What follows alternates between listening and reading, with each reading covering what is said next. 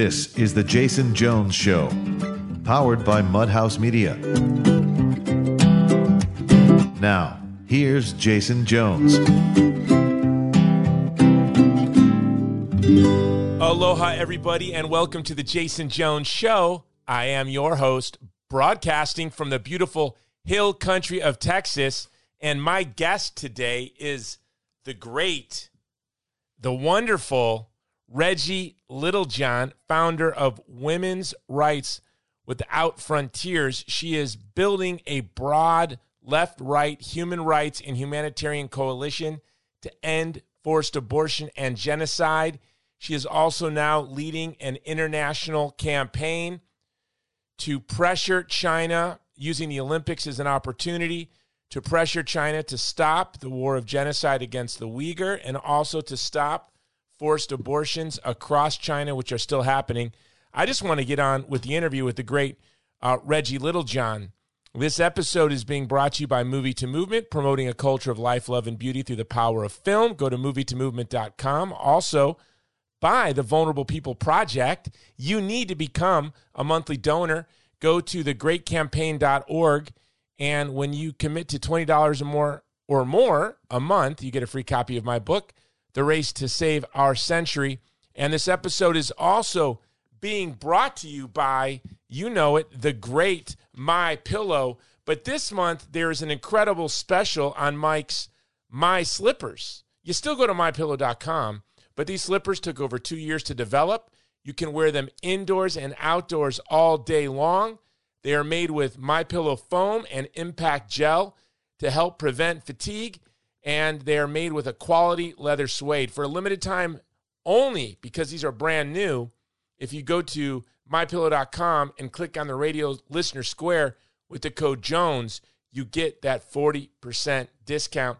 Now, I don't wear shoes, generally.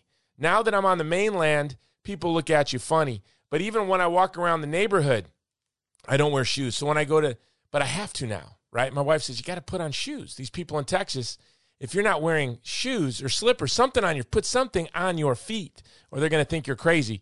I wear my slippers. But I have two pairs. So I have one at the door for going outside, and then one for inside because of that impact gel. And I'm always dealing with plantar fasciitis, which is a real pain. You don't want that. So I'm loving my slippers. Go to mypillow.com, click on the radio listener square, use the code Jones.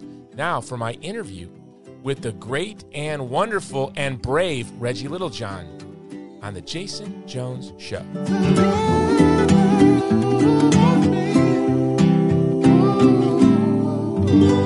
Aloha, Reggie Littlejohn. Welcome to The Jason Jones Show. Hey, Jason, thank you so much for having me on. No, it's a privilege to have you on. You're someone I greatly admire. You're tenacious, and I love your organization, Women's Rights Without Frontiers. And you have been one of the leading voices, if not the leading voice in the world, against forced abortion, uniting people across the political spectrum, even uniting people that have different opinions on whether or not abortion should be legal in the United States. But you've knit together a coalition that said, of course, there should never be forced abortions. And so you've been educating the world on what's been taking place in China, but not just with forced abortions, but also on Han Chinese women, but what's happening in Chinese-occupied East Turkestan with the Uyghur. And you have joined this broad coalition now that has labeled the Olympics, the 2022 Olympics, as the Genocide Games or the Genocide Olympics, and you're calling for people to boycott the sponsors, and we've joined you, we've partnered with you. We're boycotting the sponsors, we're boycotting the games. Give us the background on what's going on, and I don't think there's going to be a 2022 Olympics, or China's going to have to change its ways, but fill us in. Okay, first of all, I have to give a slight correction that we are not calling yet for people to be boycotting the sponsors. What we're calling for is for the sponsors to boycott the Olympics. Okay, to withdraw their sponsorship. Okay. But if they don't, we're boycotting them. Yeah, I mean, that is a very serious decision that the committee is going to make, but it could very well end up there. So right now, what's happening is this: both Secretary of State Pompeo on his last day in office and new Secretary of State Blinken have both said that the Chinese Communist Party is committing genocide in Xinjiang province. And the way that this genocide is being committed is through forced abortion, forced sterilization, infanticide, the internment of between 1 and 3 million Uyghurs, removing children from their parents and putting them into some kind of daycare or schools where they are forced to learn Chinese and to and are propagandized to basically become Chinese. There's forced labor going on there, with especially the cotton industry. So it just goes on and on. All right. So given that this has been officially determined that it's genocide by the U.S. government, then we are signatories of the Genocide Convention in 1948, and so that means that we are responsible to try to stop the genocide and even to punish the perpetrators of genocide. So in what sense is it a punishment of the Chinese Communist Party for us to be having the Olympic Games in Beijing or in China in 2022? That's possibly the most prestigious international event in the world, and they have no business hosting it. So I got together with the Committee on the Present Danger of China, Women's Rights Without Frontiers. The two of us got together, and I actually am chairing the committee on the Committee on Present Danger of China to deal with this Olympics issue. We issued a press release about almost 2 weeks ago. It was an open letter to the U.S. Olympics Committee, and it was copied to the International Olympics Committee, and then Biden and Blinken and all the sponsors saying, move the games. Okay, let's have a Freedom Olympics alternative to the Genocide Games. And there are a number of cities that have hosted the Winter Olympics in recent years, one of which is Salt Lake City, that could have the infrastructure and could host an alternate game. And we gave them 10 days to respond. And we told them if they didn't respond, we would call for a boycott. And they did not respond. Now we're calling for a boycott of the games. And we are going to be staging a major protest in Colorado Springs, Colorado on May 29th, because that's where the United States Olympic Committee is. That's where they reside, is Colorado Springs, and to say that the games should be boycotted. I like that Freedom Games. Maybe we should hold the Freedom Games in Taiwan. How's that? We would. That would definitely be, as part of our one China policy. We're going to still hold them in China. We've just moved the location to Taiwan. I love it. I love the symbolism of that, Jason. That's a perfect idea. So and that would be great. One thing I want to say about you, Reggie, is, by the way, you're being listened to right now in Beijing. You'd think they'd be more sophisticated. As soon as my podcast drops, I can see where people are listening, and immediately in Beijing, 12 downloads every episode. Immediately, bing, 12. Not 7, sometimes 10, 12 every time. It's very interesting. Yeah, well, you know what? We have we have a website. It's called genocidegames.org, and we've got a petition on there. And I'm asking everybody to go to the genocidegames.org and sign our petition. We have got like 400 signatures so far because we just started this. We need like 100,000 signatures. You and I need to communicate more because, a couple of weeks ago, we launched the Genocide, CCP, GenocideOlympics.com. And we're all doing the same thing. And great minds think alike. But what's amazing to see is how many groups are coming together. We're going to roll into yours. We're going to be joining a call after this. We're working together. Because, and this is what I wanted to say about you, of all my friends, like, you so passionately care and love for the people of China. Like, this, our primary motive for boycotting these Olympics is not for us. It had nothing to do with me and my family, my life, my friends, my family, my neighbors, your family. No, this has to do with people that are living under the boot of the CCP, the people of China. And we want their rights and dignity to be respected. That's why we're boycotting the games, for them. This is for the people of China. That's right, Jason. You said it so beautifully.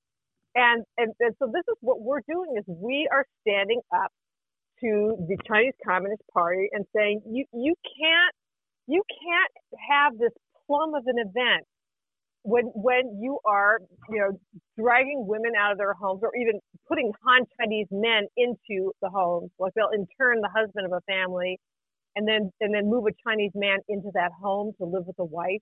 I mean, so she's subject to rape, she's subject to surveillance. It's just like the most heinous situation. And so we're saying, we know what you're doing. We hate what you're doing. What you're doing is totally hideous and unconscionable. And so we want you to stop doing it. And the only thing we can do is boycott these games that are happening on your soil, because you don't deserve to host them.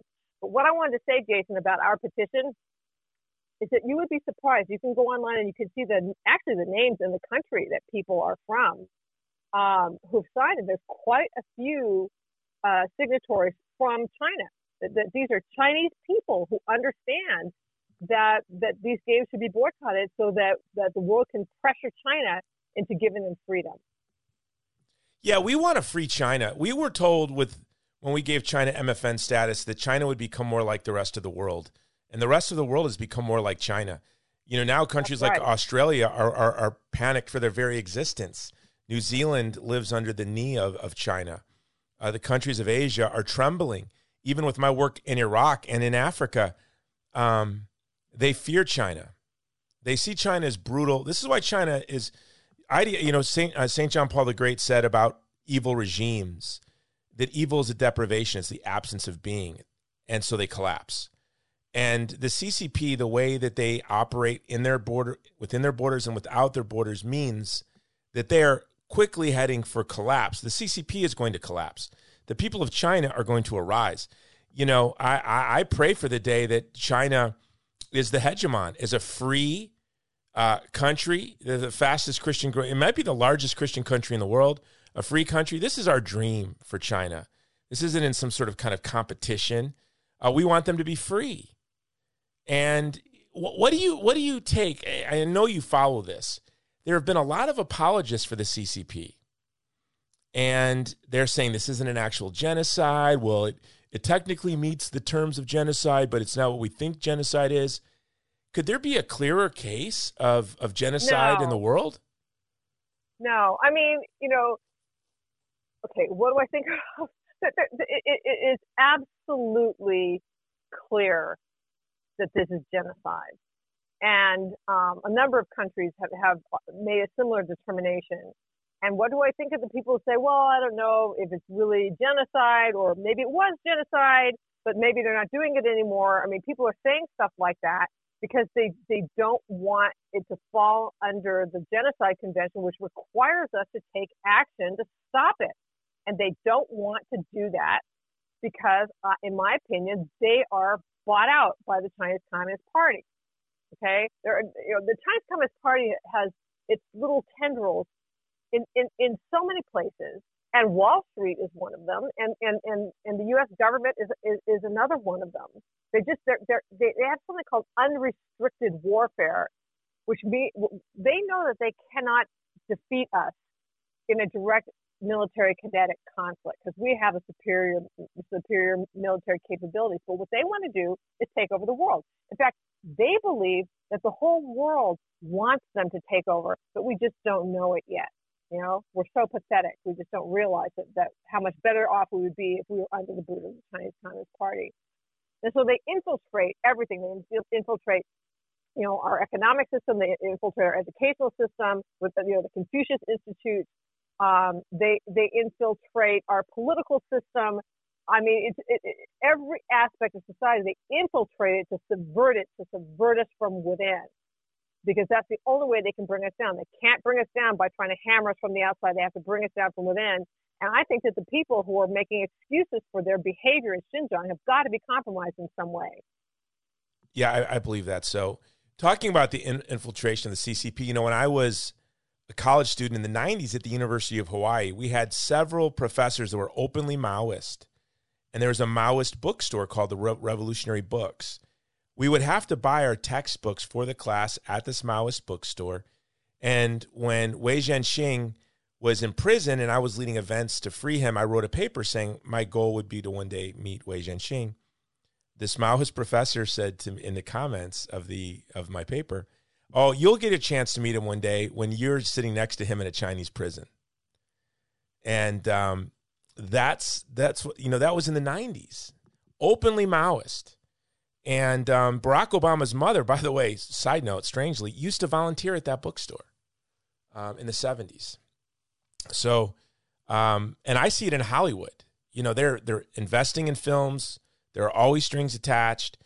Reggie, in all of my work, whether it's in Hollywood, I run into China. Whether it's in Iraq, I run into China. Whether it's in Africa with the Vulnerable People Project, we run into China. And the only thing I could say is the good news is they leave a horrible taste in everyone's mouth. Like, so their Iraqi partners are scandalized by the lack of respect that the CCP has for its own people, right? And I guess the only place I find people aren't scandalized by China is in Hollywood. They're just that mercenary. But with my partners in Africa, my partners in the Middle East, they always share with how scandalized they are by the CCP and that they are the best publicists for the United States, because if they have to choose a hegemon, they would hope it's the United States, not communist China. Well, I mean, when you're talking about Africa and Asia and much of the world, there's the whole Belt and Road Initiative, which is a way for China to get everybody under their boots. So what they will do is they will go into an African country, say that doesn't have a lot of money, maybe it's a developing country, and they'll say, hey, we will put in this railroad for you, or we will create this port for you, and we will lend you all the money that you need for this. But there's only two conditions. One is that all the workers have to be Chinese, and that number two is if you can't pay the loan back, we will own the infrastructure. And so, number one, it doesn't benefit the people of that country because they're not getting the jobs. They're bringing Chinese people in to do all the work. Number two, you have no idea what kind of surveillance that they're putting into the infrastructure that they're building, okay, because there's no oversight by the home country. And number three, when predictably the country is unable to pay them back, then they will own, a port in this country or a railroad in this country. And of course, that's going to create hatred for them and the way that they operate. But at the same time, these countries are vulnerable. They don't have a lot of money. They don't have the ability to fight back, and they're afraid to say anything because, they could get really hammered in a way that they can't afford. And they figure it out when it's too late, or they're so desperate. Can you? I want to move from East Turkestan, Xinjiang, to China. You have been, your work has really made the world aware of forced abortions, and a lot of people that they believe that in China there are no longer forced abortions. Can you bring us up to speed? There was a change of policy on the one-child policy several years back, but are there still forced abortions in China? Not just in absolutely. Xinjiang, but across China? Right. So in Xinjiang, the forced abortion is just like, even up to the 9th month of pregnancy and even infanticide, that people who have escaped have reported this. So you can see sort of the heart of the Chinese Communist Party, that they're just completely ruthless. But there was a report that came out last fall. So this was reported by Radio Free Asia, and it appeared in an official Chinese news outlet that China had aborted 8 million extra births in the previous year. So this came out in 2020, so they're talking about 2019. 8 million extra births aborted. So those quote-unquote extra births would either be unmarried women or third children. That and if they're extra births, that makes them illegal pregnancies. These women would not have had the option to have those babies. And so that's, in my opinion, that's 8 million forced abortions. 8 million forced. That is forced abortion. So you're saying that in China, well, the religious right lectures Christians who are pro-life in this country on shaming unmarried women. You're saying that the CCP forces unmarried women to have abortions, And then after 2 children, you are now forced to have an abortion. So it's not the one-child policy, it's a 2-child policy. Right. It's not the one-child policy anymore. It's a 2-child policy. But the 2-child policy, the rule is every couple is allowed to have 2 children. So that means you have to be part of a couple. And if you're not married, you're not part of a couple. You can be subject to forced abortion. And then 3rd children are still subject to forced abortion, depending on where you live. I mean, they're more lax in some places and they're more strict in other places. And the thing that's ironic about it is that their population is imploding. Okay, they had the lowest birth rates that they've ever had last year, and they cannot sustain their elderly, and their workforce is going down. To say nothing of the fact that there's between 30 and 40 million more men living in China than women. So they've got, so their marriage markets are on the verge of collapse as well. So they need more children. So there's no reason, there's absolutely no demographic reason for them to continue the one-child policy. They should be allowing anyone, they should be encouraging anyone to have as many kids as they want. But they've put themselves in a horrible pickle, right? So you have these, and I've heard you lecture on this before, that you have these children that they were called, what were they called? Like they were treated like little princes and princesses. And little emperors. The little emperor syndrome. So now the little emperors are the slaves. So the little emperors had everyone doting on them and caring for them, but now these poor little emperors grow up now to be responsible for all these people alone because they don't have cousins, aunts, uncles, and so now they're carrying it's this inverted pyramid. I just got an insider report today. I'm going to try to get the guy on the show next week that said that it looks like this year or last year, the demographic decline began in China. They weren't expecting this for 20 or 30 years. Have you heard about this report? Well, no, because I don't know how they could not be expecting it. I mean, they've been having a decline every year ever since. Okay, when they instituted the 2-child policy, the first year they had a slight bump up, so that all the people apparently who had wanted a second child did it right away. And had their babies right away, and then ever since then they've been in decline. So because they have to convince people that 1 is the correct number of children, and also it's really expensive to have a kid in China. Under communism, they build themselves as we are taking care of everybody, but actually no, you have to pay for health care, you have to pay for education, and so they don't have public schools or the way that we do have here. So having a kid is really expensive there. So the die is cast, right? It's going to take a massive cultural change, a shift away from fearing life to celebrating life. Right. Yeah. And the thing that's really sad about it is, okay, so as you know, we have these 2 campaigns. One is to save baby girls in China. These are both in the Chinese countryside, so that even under the 2-child policy, especially second daughters are at risk for being aborted or abandoned. And also there's just a lot of poverty out there, so much so that like a lot of these mothers can't even produce milk because they're so stressed out by the poverty. So we have saved hundreds of baby girls out in the Chinese countryside, but we're also saving abandoned widows. And this is these are also, I call them the invisible victims of the 1-child policy, because as you were saying, they're these little emperors. They can't support themselves, their parents, and their grandparents by themselves. They have no brothers and sisters to help them, and so these elderly widows in the Chinese countryside are just abandoned, and a lot of them are committing suicide. They see no way out. So we are able to get to their doors. We're the only organization in the world that has boots on the ground inside of China, able to actually go to their doors and say to them, you're a human being created by God in his image, and you have infinite dignity and value. So we're going to help you. And we give them the Chinese equivalent of $25 a month just to help them in some small way. And so for some of them, it helps them eat better. And for others of them, maybe they can buy something to heat their room during the winter, because it's really cold where we are in the winter. But a lot of them are coming to faith because they'll say, my own government, my own family has abandoned me, and yet you have come to my door. So our network in China, very passionate evangelical Christians. So they tell people about Jesus, and people are coming to faith. It's that's an amazing thing. Well, that's beautiful. My wife is Chinese, and living in Hawaii for 30 years, you can see in Hawaii, we have a very old Chinese culture in Hawaii that's been rooted there for a century.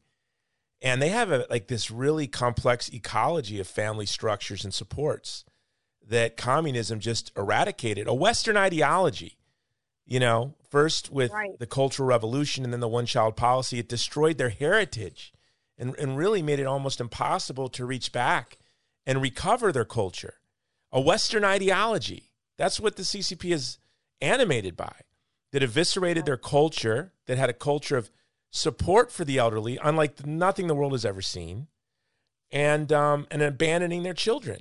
And so this is why I love the work that you do. So would you say the only hope? I mean, I was going to ask it the wrong way. Let me ask it this way. What would you say, where is hope in China? Where is their hope? I'm not one of these people, some of my friends, we're at a war with the CCP, a war for civilization. They're going to collapse. The CCP is going to lose powers. I'm really concerned with the well-being of the people that live in China. Where is their hope? Where can we see hope for them and for their future? Oh, Jason, that is a hard question. I mean, Gordon Chang wrote a book called The Coming Collapse of China. It's hard to think of a government that is so brutal, so corrupt, and so hated by its own citizens continuing. And so I would say that maybe the hope is that the Christians will remain strong under tremendous persecution, and that God will intervene to free the Chinese people. It's a very, very dark and difficult situation. But if the Chinese Communist Party does collapse, one of the things I would say is that we should not make the same mistake that we made with the former Soviet Union, which is just to say, okay, great, communism's over there, they're on their own, they're doing great. We need to really extend ourselves to them and really try to give them a helping hand to get them on their feet so that they can maintain whatever freedom that they have won. I've thought about that so much. We squandered such an incredible opportunity with the collapse of the Soviet Union. It's the same types of people, the same types of corporations, for example, that are partnering with the CCP to make shoes or laptops or find rare earth minerals or whatever. They are the same ones that, and maybe this is what fortifies the CCP, this sort of knowledge that, there are Western corporations that are just as willing to exploit their people as they are. So better us than them. So I'm so glad you made that point, because that was a horrible tragedy. And it's because I think so many people in our foreign policy establishment saw Russia as the enemy and could never shift gears. And we need to know that the people of China, to me, are our most natural allies, that we have so much, as the United States and China have so much in common. And I can't imagine how all the boats of the world would rise with a free China. I just think every boat on the planet Earth would rise with a free China. And but first, and you know who I want to liberate China for most? The Communist Party officials. Did I tell you about because they're the ones that are the biggest prisoners. Did I ever tell you about the time I met with that very wealthy woman and pitched her your movie? Pardon me? No. So I was meeting with, it was on another movie, a big Hollywood movie, and a friend of mine said, hey, these 3 women are coming in from China, and I would like you to, pitch them a movie to invest in. And they invest in, I introduce them to people, and they make investments. Would you be free? And it was a Sunday morning, and I'm really jealous with my family time. I was like, nah, I can't meet with them, any other time but Sunday. And this friend was just adamant, well, just meet us at this. So I met them for brunch. And as I was pitching them my movie, 3 very wealthy, very connected in the party Chinese women. And, maybe in their early 50s. And, they were very wealthy women, and they wore, I looked at you could tell by their jewelry, by their clothes, and they wouldn't even listen to me as I was pitching them this movie, this big Hollywood movie with big stars. They were playing with their phones, whatever. And I got offended. I said, hey, listen, ladies, this is my family day. I was traveling for a month, and I was just dreaming of this day with my family. My friend said, you're interested in investing in Hollywood films. Asked me to come down here. I had this film to present to you. And you're not even paying attention. But I'm going to be straight with you. I can care less about Hollywood or these movies. All right? I make movies because I have two goals in life: to end abortion in the United States and to end the Chinese one policy, child policy. This was prior to the change. And there's a movie I'm going to pitch you now that helps with that goal. And so you're going to have to just sit here and listen. And I pitched them, your movie. Now listen, they just were mesmerized by it all. When I started talking about my goal to end abortion, the one-child policy, overturn the one-child policy, and these very hard women became very soft. And then the one woman said they were all victims of the one-child policy. And this one woman said to me, if I could tell you how obnoxious they were before I pitched your movie, she became the softest. She was the hardest. And she said she never had children because her administrative district had run out of permits when she got pregnant. And she had to have a forced abortion on her first pregnancy. And her first pregnancy, the forced abortion destroyed her fertility. She never got pregnant again. And I said to her, well, you're a very wealthy, powerful woman. Couldn't you have just bribed somebody and evaded this? She said, yes, if I wasn't so prominent of a person, I could have. But the snow on the top of the mountain can be seen from everywhere. So those of us at the top have to most strictly abide by the rules. And, tears were streaming down her eyes, down her face.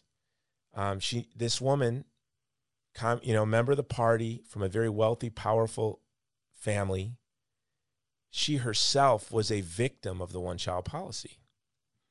And it's for these people, it's for these women, for all these families, we want to see the CCP just collapse.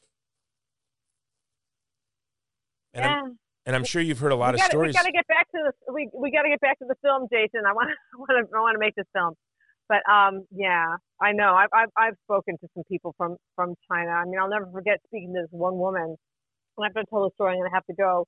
But this was I think she was like a PhD student or something who came over from China and was living with an American family. And the family invited me over to talk to her about the one-child policy. So I started talking to her about, the one-child policy and about my film. And in the beginning, she was just like, well, the one-child policy is necessary for, the survival of the Chinese people. And, she was defending it. But then I started talking to her about, the reality that these are, the development of the fetus and the reality that these are human beings. And then she paused, and then she broke into tears, and she told us a story about how she was the first child, and then her brother, I think, was aborted because it was under the one-child policy, and that even though they might have been able to pay some kind of a big fine for the brother, they decided not to because they wanted to make sure that she would have enough money for her own education.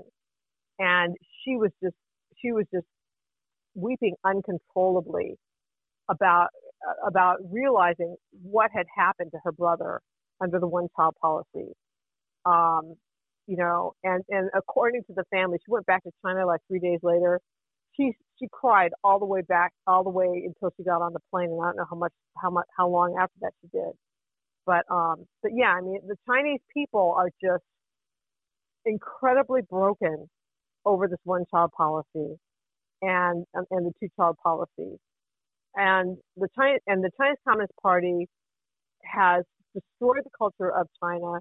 They used to be, like you said, a culture that venerated the elderly, a culture that valued large families and loved children. And now, they've destroyed that through the Cultural Revolution. They've destroyed that through the one-child policy, to the extent that children are considered to be a burden, and elderly are considered to be a burden. And basically, everyone is only as valuable as what they can contribute now to society. So a kid is not even valuable, or a baby is not valuable because they're not contributing now, and the elderly are not valuable because they've already made their contribution. So now they're just expendable. And it's just the opposite of what their beautiful culture used to be. And so, yeah, and like you said, I don't know how they can reclaim that because there was such a rupture. And the communists just ruptured it. How do you reclaim that? They're going to have to like rebuild or build a whole new culture. And so then I see, communism coming to the United States and young people thinking that it's really cool to be a socialist and everything. I mean, they need to wake up. This is not a cool thing in any way. It needs to be stamped out. It does not need to be spread to the United States or anywhere else. No, isn't it really sad, even the role that the U.S. State Department with Alger Hiss and others played in installing Mao to power, and or the Khmer Rouge with Anthony Lake in Cambodia. This idea that socialism is cool, and we just look at how many people starved to death with Mao's economic policies, agriculture policy, 60 million, I think it was. And I kind of see that the one-child policy was the fruit of that, because children became a source of dread and fear because so many families watched their children starve to death during the Great Famine, that reproduction became frightening. Having children became, babies reminded you of the greatest sorrows of the Great Famine. And so I think it's sort of this echo of one bad policy leads to the next bad policy. So we saw that the famine led to the one-child policy, which is going to lead to what with the elderly? Like you just said, they're abandoning the elderly. Suicide, God knows what's next. And this echo of the culture of death. And you know what'll be interesting is if there is this great revival in China with Christians, it'll be the Christians that preserve Chinese culture. We've seen this throughout history, right? It's Christians, as there's a societal collapse, preserve the collapsed culture. And so to see, it'll be Christians, Chinese Christians, that probably launched this great recovery of their culture that was destroyed by communism. Well, the Christians believe, and I believe, that every human being is created in the image of God and has infinite value from the time they're conceived until the time they die, a natural death, hopefully surrounded by people who love them. And that's very similar to traditional Chinese culture. But it has a different basis. I mean, the traditional culture is more Confucius, but this is Christian, but it has a lot of similarities. And so it can be used to restore a lot of what the most noble aspects of traditional Chinese culture. The communism is destroyed. Right, because it's atheistic. I mean, there's a communistic, there's atheistic, materialistic, and what they basically believe is that you are worth whatever you can contribute to society, and so if you can't contribute to society, and certainly if you are dependent, like an elderly person, then in their opinion you're worthless, and they don't care if you die. In fact, they probably would prefer. So it's a culture of death. It's a brutal culture. And it's just a heartbreaking culture. So what we're happy about is that we can actually reach some of these people. I mean, we can actually go to the doors of some of these women and just say to them, we love you and we're going to help you. And they can't even believe it. It's like no one has ever offered them a helping hand, and they don't even have to do anything for it. And like I said, a lot of them are coming to believe in Christ. They're coming to faith because it's the Christians that are the only ones who are willing to reach out to them. Because it's the Christians that see them for who they are. As you said, creatures made of in the image of God with incomparable dignity. I want to end on this.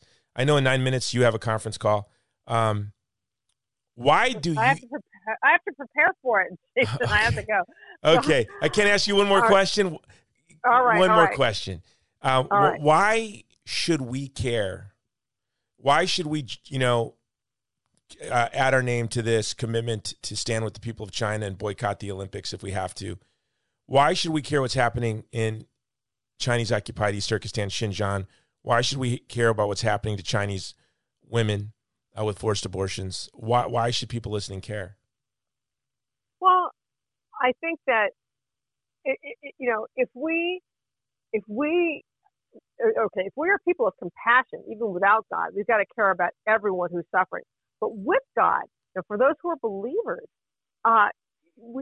if we love God, we've got to care about what He cares about, and He cares about every human being on this earth equally. And if there are people who are on the other side of the earth who are suffering terribly, then it's breaking His heart.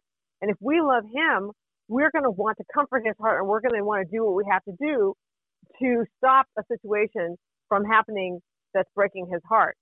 So, God loves everyone equally all over the world. And another reason, Jason, is that we who know that this is happening have a responsibility to do something about it, because we have free speech and they don't. They can't advocate against this on Chinese soil without getting detained and putting their entire families at risk.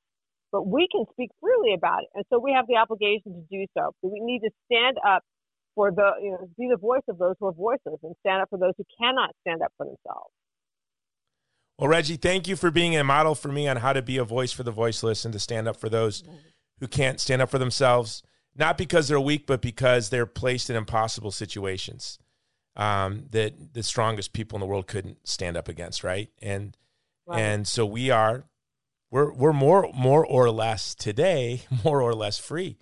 And there is nothing stopping us from speaking out. So thank you, Reggie Littlejohn. I took way more than your time than I said I would. I'm sorry for that. Oh, no problem. But anyway, people should go to genocidegames.org and sign our petition to boycott the Olympics. Genocidegames.org. Boom. We're going to boycott the Olympics. And if the sponsors hang on, you guys are going to make the decision on whether or not to boycott the sponsors. I'm boycotting the sponsors.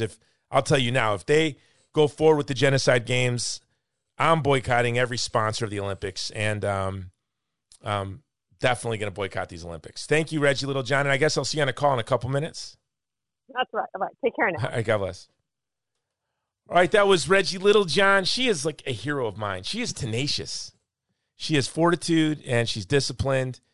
And, here's the reality in the world right now, guys, that there is an illiberal regime that is occupying China. Russia is dominated by an illiberal regime. The European Union is dominated by an illiberal regime. And in the Anglosphere, in the English-speaking world, United States, Canada, New Zealand, Australia, we have what I am dubbing in an article that's coming out soon. Keeps getting bumped back by more urgent issues, where I'm dubbing the what we're living in right now. I call it Anglo-fascism. They call it neoliberalism. There is nothing free about it. So let's take liberal back. Liberal means freedom, pluralism, diversity. And so really there are 4 illiberal regimes that are engaged in a massive homogenization of the world into this homogenized world state. The Anglo-fascists, the European Union, Russia, and China. And so we are in a war for freedom. And we need to stand with the people of Hong Kong, the Uyghur and China, and others in Chinese-occupied East Turkestan, the women of China that have to suffer forced abortions, the people of China who have seen this Western ideology, communism, decimate their culture. The Cultural Revolution was like, imagine if every Shakespeare scholar, Greek scholar, Latin scholar, every copy of the Iliad and the Odyssey, the writings of Plato and Aristotle and Locke and Hobbes, it's all burned. And all the professors crushed and sent to prison camps. Imagine the world that we would have on the other side of that hell, and then followed up with a forced abortion policy. That is what a Western ideology, communism, socialism, did to the people of China. So I'm boycotting the Olympics because when we boycott the Olympics, the CCP Genocide Olympics, when we boycott their sponsors, what we're saying is that these 4 illiberal powers that are jockeying for, primacy, all jockeying to be the hegemon, but it doesn't really even matter who wins because all 4 of them are grinding the world down into this world homogenized state. And what we want is beauty, diversity, freedom, right? Freedom. And the people of the world are all of these little pockets of heroes fighting for freedom. And that's what the Jason Jones Show is about. And here's my commitment to you. I've said it a couple weeks ago when I announced our Genocide Olympics website, that we were boycotting the Genocide Olympics. There will be no CCP Genocide Olympics. There will not be, unless China does a U-turn in its policy of forced abortion and genocide in Xinjiang, East Turkestan. There will not be. I can promise you that, because I know that the people who listen to this show, all the organizations around the world that are coming together, are going to reach we have enough time to reach everyone in the world. And the people are going to stand together against the worst genocide. And then we have to ask ourselves, why are companies like Nike and Apple and Google and Facebook and Costco, who am I forgetting? Why are they plugging up their ears and closing their eyes and pretending not to see the genocide of the world? It's really reprehensible. Oh, that was my point, that when we stand up against the genocide games, we are really standing up against all of these four great illiberal regimes. That's what we're doing. This is our chance to stand up to all four of these powerful illiberal regimes together: China, the Anglo-fascists, the European Union, and Russia. And as we stand for the people of East Turkestan, as we stand with the people of China, as we crack the genocide games, as we expose the heartlessness of all these corporate sponsors and the shamelessness of these political leaders that are gaslighting us. You know, Biden said that the genocide in East Turkestan is a quote-unquote Chinese cultural norm. That's a despicable calumny against the people of China. It would be like saying the Holocaust was a German cultural norm. And obviously that's not true. But I should wrap the show up, because I just realized I got to jump on our Boycott the CCP Olympics conference call in 1 minute. This episode is being brought to you by the Vulnerable People Project. Join us. Go to thegreatcampaign.org. Become a monthly donor. $20 a month. The monthly donors that have been coming to us through this show are really giving us a lot of wind in our sails. So please join our organization by becoming a donor. $20 a month. You get a free copy of my book, The Race to Save Our Century. This episode is also being brought to you by MyPillow.com. Go to MyPillow.com. Click on the Radio Listener Square. Use the code Jones to get those awesome slippers I told you about in the front of the show, and also deep discounts on all of their other great products. Until next time, Jason Jones Show. This has been the Jason Jones Show, powered by Mudhouse Media.